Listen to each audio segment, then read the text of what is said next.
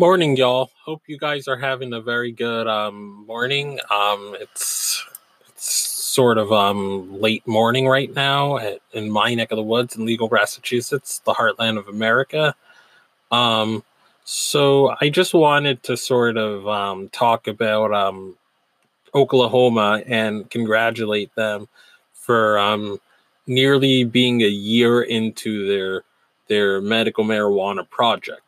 As you know, they legalized in June and June of 2018 and had a program up and running by the ending of the year, which is miraculous.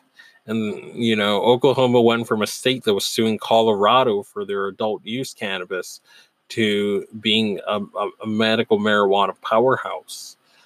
And the lawmakers and various people wanted to water down the initiative once it passed. They got so ticked off that the people passed medical marijuana, and they still think of cannabis through the lens of Nixon or Ronald Reagan, and think it's a menace to society, and it's going to erode the fabric of society. But the people stood up, they made a stink, they made their voices known, and the government rolled back their tyranny. And it just goes to show you that when you fight, more often than not, you get your way. You're not always going to get your way, but it goes a long way that when you assert yourself and when you're assertive, it's better than just taking what the government will give you. And again, I mean, it just seems like I'm going to quote another great podcaster, Reefer Revolution DC 420. I would highly recommend you subscribe to their YouTube channel if you haven't already. But they're from California and they live in California, and they say that SQ 788 is Prop 215 revived. It's if you don't really know about Prop 215, Prop 215 is California's medical marijuana law that passed in 96, and it allowed for compassionate care. It allowed for a very open doctor-patient relationship. So, anyone that could positively benefit could be recommended cannabis, however the doctor or nurse, however she sees fit. It's not up to some government to play doctor and decide who's sick enough to deserve cannabis. No, they didn't do that. And they also made it very easy for caregivers and small growers to sell directly to the dispensaries.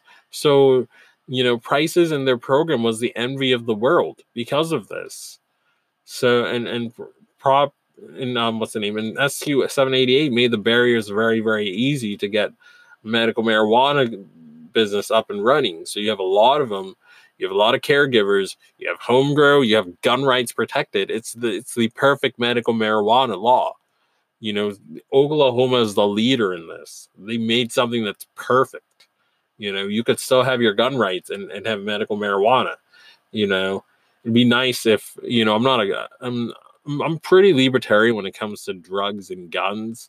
I almost want Massachusetts to make their gun laws looser, so you could sidestep this having to give up your guns to be a medical patient. I almost want them to do permitless carry so I can have that right. Guns are expensive as heck, so I mean I wouldn't exercise that right anytime soon. But I at least want the option as a law-abiding American to have that right. I at least want that option. I don't think I should have to trade my rights like playing cards, like one Texan from an article said, who was a veteran and he was bothered by the fact that he had to give up his guns to get medical marijuana. That was a decision I mulled over too, but living with my insomnia was worse than not having my Second Amendment rights. And again, I'm pretty pro Second Amendment compared to most progressives, but at the same time, and I'm going to split hairs saying this, like if you are sick, if you are having a life debilitating illness, and you're like, oh well, I don't want to give up I'm not gonna do the best health option because I have to give up a particular thing like guns. then your health isn't that dire if that's the case. If you really need it, you'll do whatever the heck it takes to get yourself better and to get yourself healed. You know, as an adult, you have to do things you don't want to do. Do I like paying excise taxes every year? No, I don't. But I know I have to do it so the roads can get maintained. You know, I'm not justifying the government's tyranny with medical cannabis, but you know, if you're really sick and your health, yourself and your health is that important, then you would do whatever it took. You know, you must not want it badly enough if you're going to if you know you're going to hold out and continue chugging pharmaceuticals just so you can have your gun arsenal. I'm sorry, you know, it's going to offend some gun nuts here, but I don't care. But let's get to the real story, and it's a short one. So this is from Oklahoma's 09, and it's titled "Legalized Medical Marijuana Nears 1 Year Anniversary in Oklahoma," and it's by Bonnie Campo. Next week marks 1 year since Oklahoma voters passed SQ 788. The measure legalized medical marijuana with overwhelming support. However, it set forth a tremendous deadline for the Oklahoma Medical Marijuana Authority. Being that the program in the nation, first program in the nation to be able to implement medical marijuana in 60 days, we are the only state able to go to do that, says Director of OMMA Adrian Rollins. Despite the accelerated launch, the agency has seen budding success. It is expected to approve 80,000 patient licenses in a year, and said the agency reached 138,000 as of Monday, June 17, 2019. There have also been 879 caregiver, 3,211 grower, and 1,548 dispensary and 859 processor licenses approved, totaling a whopping of 144,727 altogether. But there have also been hurdles along the way. At first, like I mentioned earlier, the Oklahoma Board of Health voted smokable medical marijuana could not be sold in Oklahoma dispensaries, which did not last long due to activists and due to private citizens making a stink. The politicians worked for us. It's not the other way around. They work for you and me. It's not the other way around.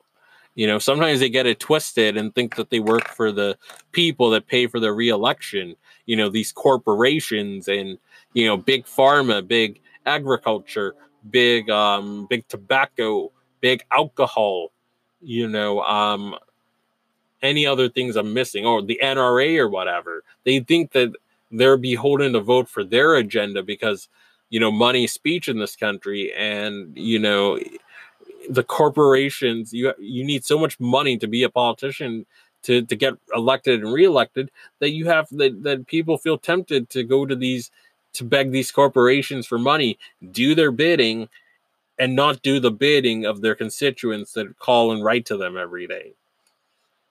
But they get it twisted.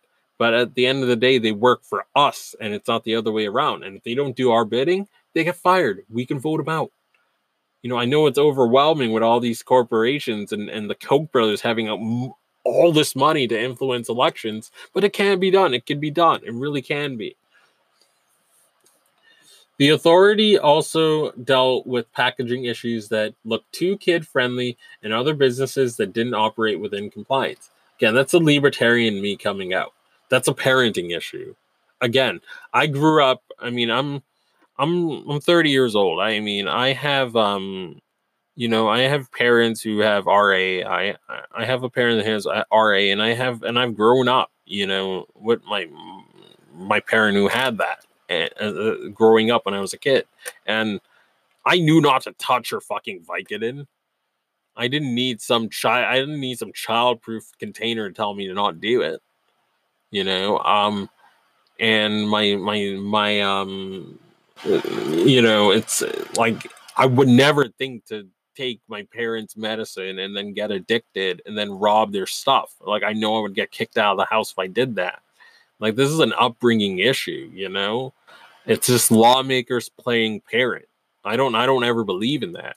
That separates me from progressives in a way. I'm very sort of, government shouldn't police behavior as long as it doesn't hurt anyone. That's my mindset. You leaving your weed out and your kid gets to it. That's a parenting issue. Keep your things locked up in the fridge. Put it in a place where your kid won't go to. Like why like I mean I get it, but I don't know. I just digress on that. Quote, the new legislation that just passed will go in effect late August. That will really expand our compliance arm, said Director Rollins. The OMMA estimated that the state's medical marijuana business at about $30 million. The operating costs this year are near $8 million, according to the agency. As for what's next, developments are on the horizon. Much of it will be research-based, according to an OMMA, but it will need help to advance the testing of medical marijuana in the future. Quote, we hope to learn something from some Colorado and Oregon's mistakes, lab testing, they said. We have learned the hard ways on some things, Rollins said. The OMMA had to close its call center to focus on applications coming in. If you want to reach them, please visit this website, omma.ok.gov. So again, that's www.omma.ok.gov. And that wraps up all I have to really say. And as always, everyone, stay medicated, my friends. Peace out.